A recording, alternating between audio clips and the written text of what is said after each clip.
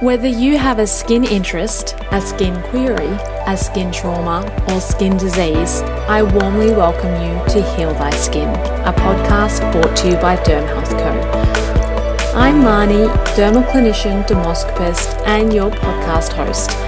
Skin is deeper than beauty, and our mission is to build the largest platform of specialised practitioners focused on skin health and skin empowerment.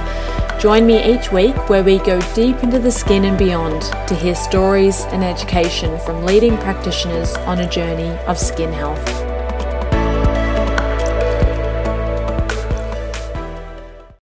Hello, welcome to the Heal Thy Skin podcast. I'm Marnie, your host, and today I am speaking with Dr. Adam Sheridan of the Australasian College of Dermatologists and Cancer Council Australia in commemoration of Skin Cancer Action Week.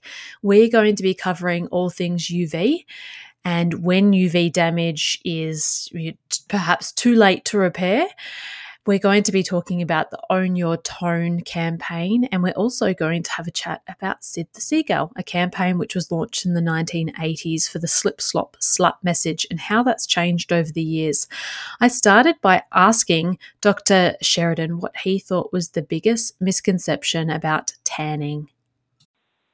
I personally think the biggest misconception is that a tan is healthy or somehow a sign of vitality, health, perhaps even wealth, desirability, all of that. I think to myself in the media, gleaming teeth, the tan, the yacht, that sort of thing. And most of your listeners have heard the term healthy tan, maybe as a compliment after a sunny holiday away.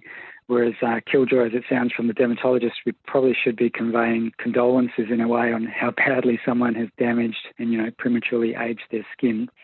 That'd probably be number one, that a tan somehow goes to health. A related misconception is perhaps that a tan, once it's there, once you've built it up, is somehow protective against future further sun damage, and reduces your risk of weathering and aging, and nothing could be further from the truth. But worst of all, the biggest myth that we still encounter from time to time is that a fake tan somehow is protective. So a natural tan, a fake tan from the sun or the bottle, none of them are protective.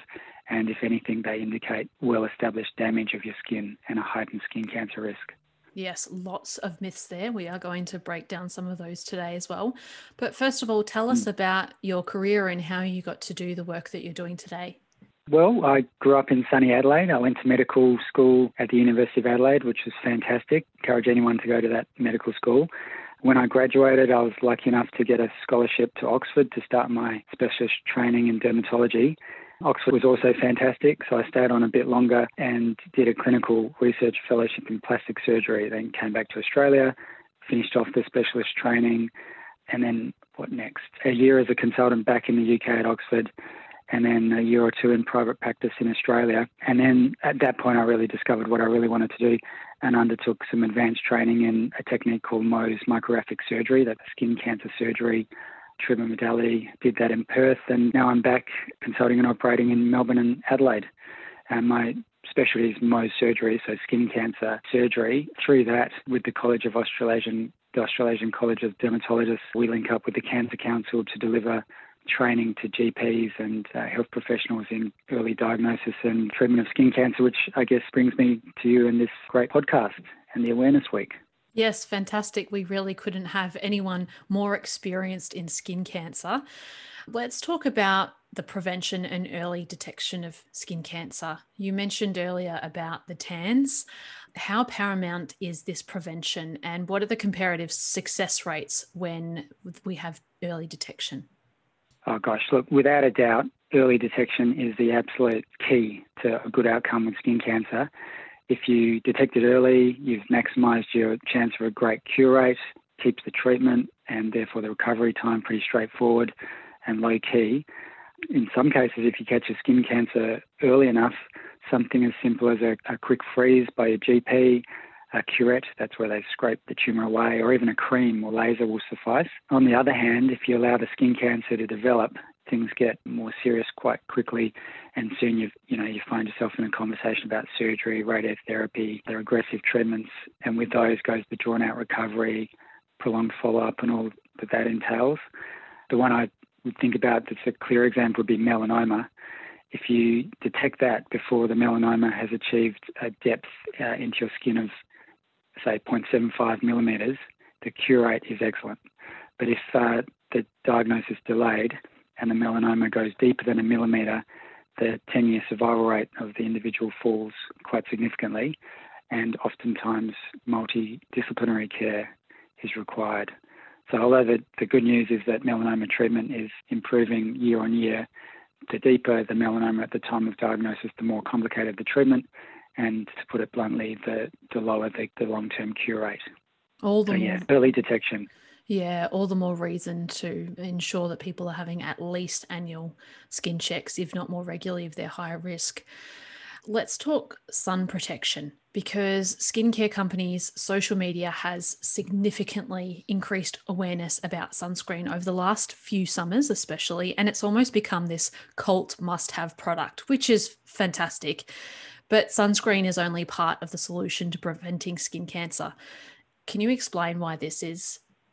Yeah, well, I guess to put it into a bit of context, I like to remember that every second the sun is said to produce as much energy as, 1 trillion megaton bombs.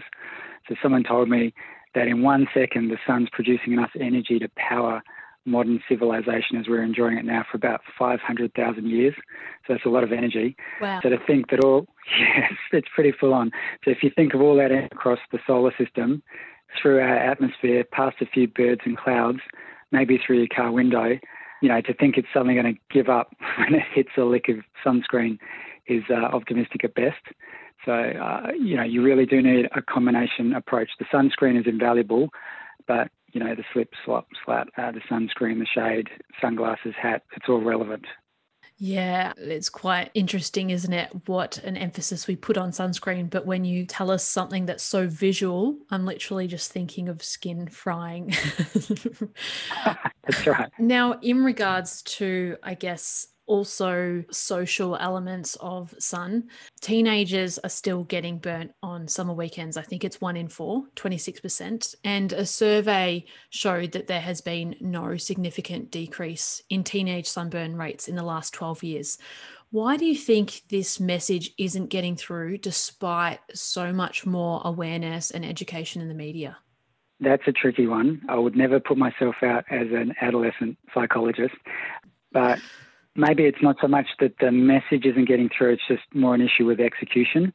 I'm pretty sure that, close to 100% of teenagers out there would answer a true or false MCQ on sunscreen correctly. They know it's good for you, but it's probably more putting that knowledge of benefits into practice in their sort of complicated real world. I was thinking about this the other day. I reckon one aspect might be that it goes to what we were chatting about earlier, that there's this misconception of the tan being a sign of, health or even desirability. So to a teenager, maybe, sunburn can potentially result in immediate, gain in kudos or, peer acceptance, attractiveness, all of that. Whereas the downside, premature aging, skin cancer, that's not necessarily front of mind in a teenager living in the now. But again, I'm no psychologist. That's just my take from friends and family. Of course. Yeah. Yeah, hopefully. And I think there's also that sense of being completely invincible, and that a common misconception that we've heard from other experts on the podcast say that a misconception about skin cancer is that people think it's like a disease of the elderly, which we know is just simply not the case, as younger and younger people are developing skin cancer. Yes, this is absolutely true. The youngest, in our practice we had was an 8-year-old, admittedly exposed to full-on sun from, basically from birth in the Fremantle sun. But yes, age is not something that protects you. Yeah, it's that whole thing of a healthy tan again. And obviously the message hasn't gone through to the parents. What are the best things that parents can do to teach their kids and teenagers about the importance of sun safety? To that, I would say that nothing beats leading by example. We all know our habits, good and bad, tend to be handed down through the generations. And children are definitely, from my limited experience, quick to pick up on any gaps between your parental advice and your actual, actions as a parent. So I feel it's very powerful to demonstrate how important sun protection is in your own daily life. Be seen to putting on the hat, sunscreen, and perhaps even be sort of open and honest regarding any mistakes you yourself have made in the past, bad sunburns you've sustained. It's actually very striking to me how memorable it is to children, even adult children, when their parents have undergone skin cancer surgery. They've come home with stitches, big dressing, all of that. And that kind of exposure early in life can really power positive action. So if anything, I'd be, open about sunburns you've had or regrets you've had or, the pigmented patch on your cheek or the wrinkles you could have saved yourself. Yeah, for the benefit of the next generation. Yeah, that's really good advice. In relation to just some more sun safety type measures, I'd like to just ask some more questions, not necessarily about sunscreen. There's lots of information about sunscreen, but some other safety measures that we might use, such as sunglasses, such as clothing, and some of those key components to ensure that something is in fact going to protect you from the sun, because we know things such as fashion sunglasses aren't going to offer much protection. Is there some things that you provide information to your clients about what to look for in clothing and or sunglasses? Well, generally, if with clothing, be it hats, shirts, sunglasses, they generally should include an SPF or a clothing, sometimes called a clothing protection factor, an SPF factor rating. So, if you're at your optometrist ordering sunglasses, the rating should be there clearly visible for you to see that it has UV blocking activity. Clothing can be a bit trickier unless you source a specialty store. But again, there are things out there, rashy vest, sportswear, hats and the like, that will tell you the clothing protection factor. A really simple thing just in day-to-day practice, if you hold a T-shirt up, to the light in the store and you can see through it, obviously, that's just an indoor room light and sun is going to get through. So that's a simple measure just in the store, how flimsy or see-through is it, but you should look for the rating. That's often there with the product. Yeah, okay, fabulous. Dr. Sheridan, talk to us about the hashtag Own Your Tone. Oh, yeah. Well, this was a really good campaign in 2019. And that was very much focused on encouraging people to understand, in a way, embrace their own natural skin tone, and then to use the 5 forms of sun protection to protect and maintain that. So, the 5 things are slip, slop, slap, seek, and slide. So the slip is the clothing, slopping on the sunscreen, slapping on the hat, seeking out shade, and sliding on the SPF-rated sunglasses. Yeah, because very much if you employ those simple measures and if you get to know your own skin type and check for changes in that they are really powerful steps in reducing your actual skin cancer risk. Other factors the single greatest factor causing skin cancer, I'm sure everyone out there knows, is excessive UV exposure. But then the flip side of that is your skin type and how sensitive you are to that exposure. So, fair skin, fair hair, increased number of moles. If you're immunosuppressed or taking immunomodulatory medication, you've got a family history of skin cancer, especially if that was melanoma. They're all things that sort of push you up the curve. So knowing your skin type and where you are on the spectrum of risk, that's very valuable. And that Own Your Tone campaign was all around that. Yeah, interesting. I've also seen some not associated with the National Skin Cancer Action Week, but images of people where they've held their forearm up to their stomach, where their stomach has never really been exposed to the sun, and then their forearm has, and just the vast difference of skin tone, skin texture, and skin quality after years and years of sun exposure, even if it is incidental on the forearms. And it just brings even a new meaning to that hashtag Own Your Tone. Totally. Yeah, sometimes we might actually forget how fair we are because we think, oh, well, we're quite tan on our shoulders or our forearms. Yeah. I don't know if it's suitable for a podcast, but sometimes we half jokingly at the clinic talk about if you compare, the 80-year-old golfer's face with the 80-year-old golfer's bottom, the skin quality is totally different. And then, the punchline is, and they've been sitting on their bottom for 80 years and it still looks better than the face. So that right there, you can see how much weathering does have an effect. Yes, yes, very please good point. Edit that out if inappropriate. No, I think we're allowed to say bottom on the podcast. It's completely fine. Yeah. So, for those of us that maybe still aren't convinced and still loving our tan, hoping that's none of the listeners out there, but for those that still need a little bit of convincing, sun's exposure doesn't just increase our risk of skin cancer, it also accelerates aging and pigmentation concerns. It has a great memory. And really, I just like to, from a perspective of a dermatologist, how late is too late in regards to preventing this damage and reducing this accelerated aging effects of the sun? Yeah, that is a really good one. We will sometimes get patients coming, very damaged skin. Maybe they've had a skin cancer removed and they sort of slump down in the chair and say, yeah, it's too late, the damage is done. And I really would, really get the positive message out there that it is never too late to turn things around. Obviously, the earlier you start, the better, but it is never too late. I'd almost liken it to, what can I think of, arthritis, or I don't know, your personal finances or something like that. Your body, your life can absorb and bounce back from a lot of careless handling early in life, but obviously there does come a point where you overwhelm your recuperative capacity and it starts to show. But the skin is incredible. We like to remind our patients that the skin does turn over once a month. So really, you're only ever 1 month away from slightly improved skin. So, if you put in the hard work now, it will improve. Look after your skin now and it'll look after you for, no doubt, decades to come. I wouldn't give up. Yeah, no, that's great advice. And even just 30 days, like just commit to 30 days and you will be preventing sun damage and accelerated aging if you start today. What would you like to see in the future of skin cancer prevention and treatments? Well, personally, I'd really hope to see education about skin health, skin cancer prevention established as really a bedrock of early childhood education, almost like a foundational life skill. I think it'd be great if this stuff was taught from, your preschool years onwards up there with, swimming, other survival skills, literacy and numeracy. That would be something I'd really hope for. Obviously, survival rates improving with the increased awareness, and we're grateful to you, podcasts and other people out there spreading the word, and treatments are improving all the time. There's a lot of exciting stuff around immunotherapy and alternatives to surgery.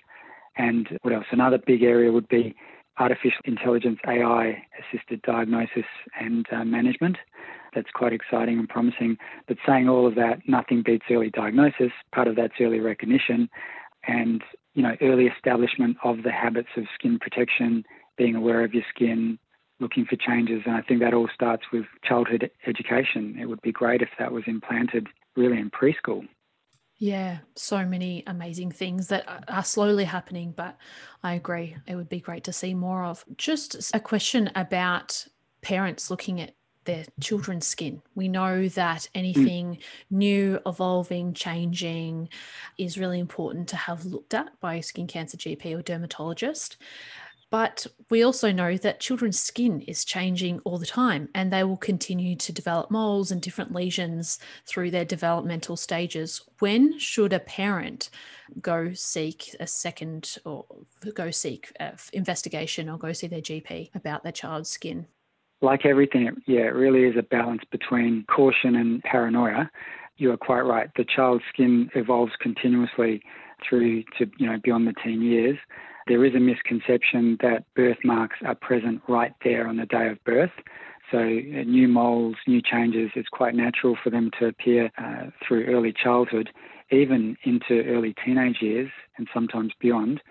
But basically, if you see a lesion that looks out of place on the child or out of place in the context of your family skin, brothers, sisters, mum, dad don't have a lesion that's behaving that way. If the lesion had an unusual symptom, so the child herself is focused on the lesion or seems troubled by it, I think it's entirely valid at an early stage. At the very least, you leave with a baseline knowledge that your child has normal, healthy skin, and then you work from there. I guess I would encourage any concern to be brought to the attention of your general practitioner, and if they have any concerns, they'll refer you to a dermatologist, pediatric physician, or someone otherwise skilled. Having said all of that, skin cancer, be it non-melanoma or melanoma, generally is a condition for after puberty. So it's rare and unlikely before puberty that is something scary like a skin cancer. But if you have a concern, please bring it to a doctor. Every doctor will have a story of a very young child having something of note, so never ignore it. That's great advice and practical for parents as well. So thank you. Dr. Sheridan, I'd like to ask about National Skin Cancer Action Week. Yeah, tell us about the festivities and I guess how you're a part of it and also the general importance behind it. Yeah, I hope it's festive and enjoyable for people, but it really is just an opportunity to build awareness, get awareness out there, trigger some conversations. Again, we really appreciate informative podcasts like this one, just to get people in the community aware and thinking and talking about skin cancer. The theme this year is still the same sun. I think the aim behind that was to remind all the adults of today, the parents of today, about the classic slip, slop, slap campaign back in the 80s, and to remind them that although, the world, their lives may have changed, the sun is pretty much the same up there and just as dangerous.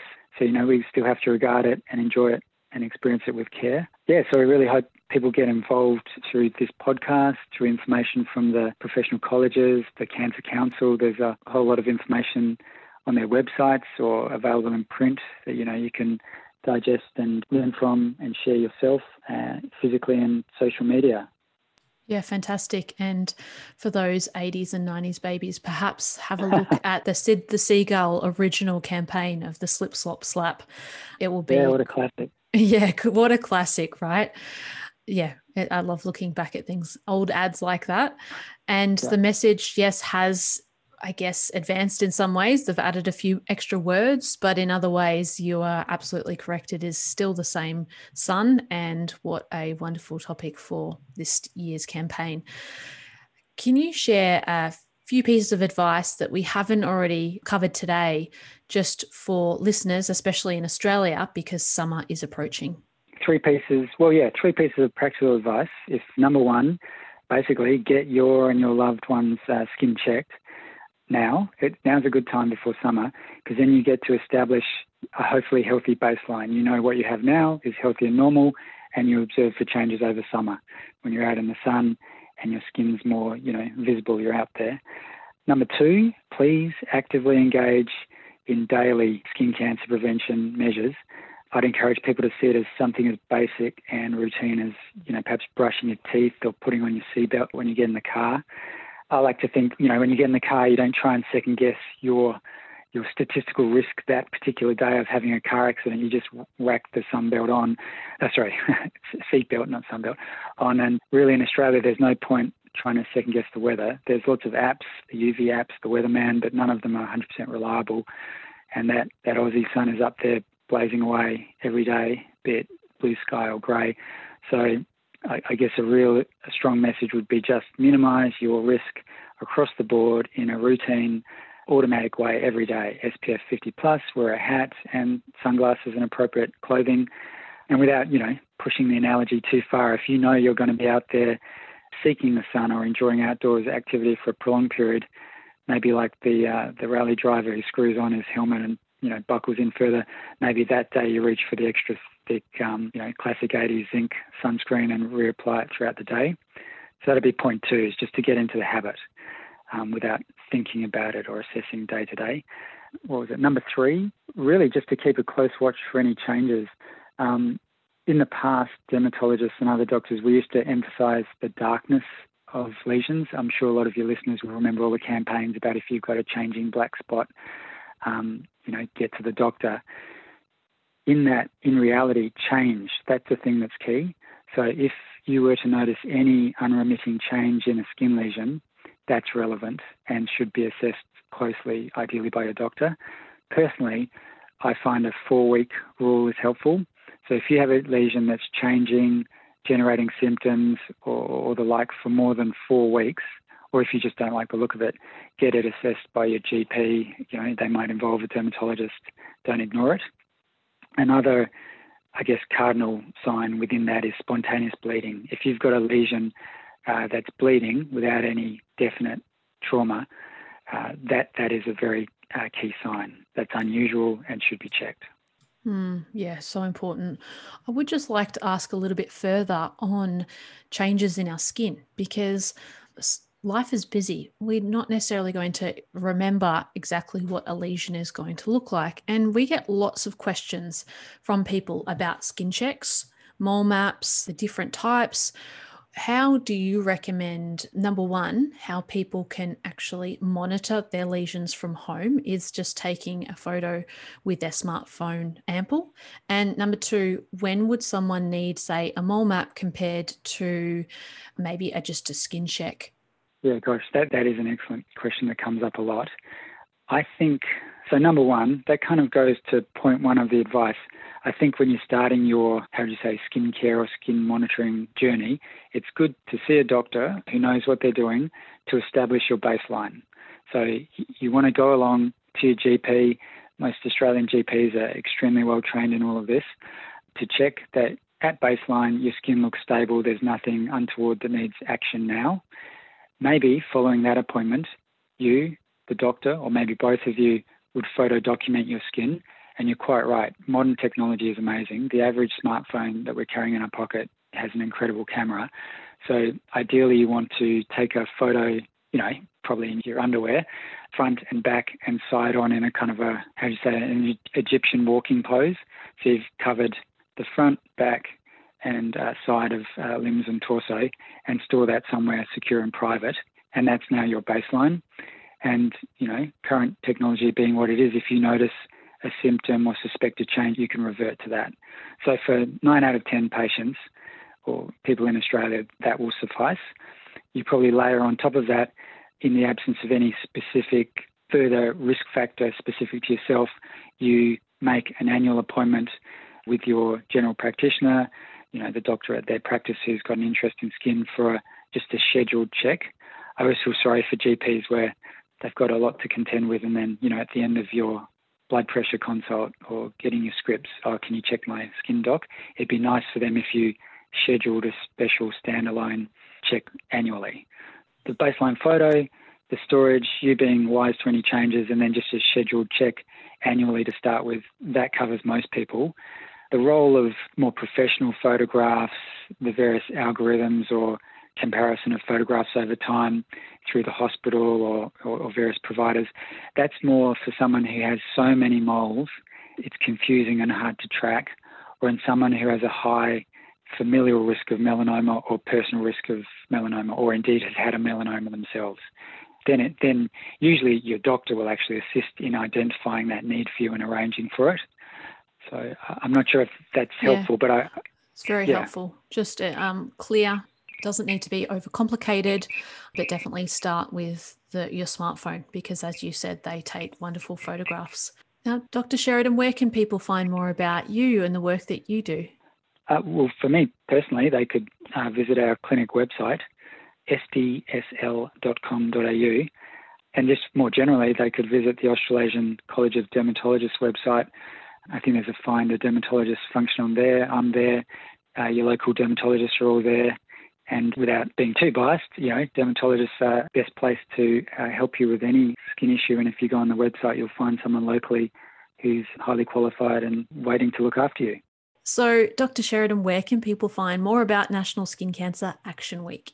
Well, thanks to you and others in the media and the peak professional bodies like the Australasian College of Dermatologists and Cancer Council, there's a fair bit of information out there online and in print.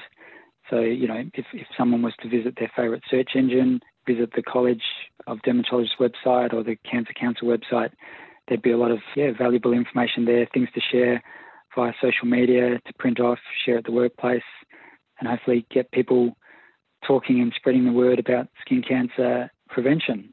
Wonderful. Well, thank you so much for sharing the message with us today and being a guest on today's show. Thanks for having me, Marnina. It's been a real pleasure.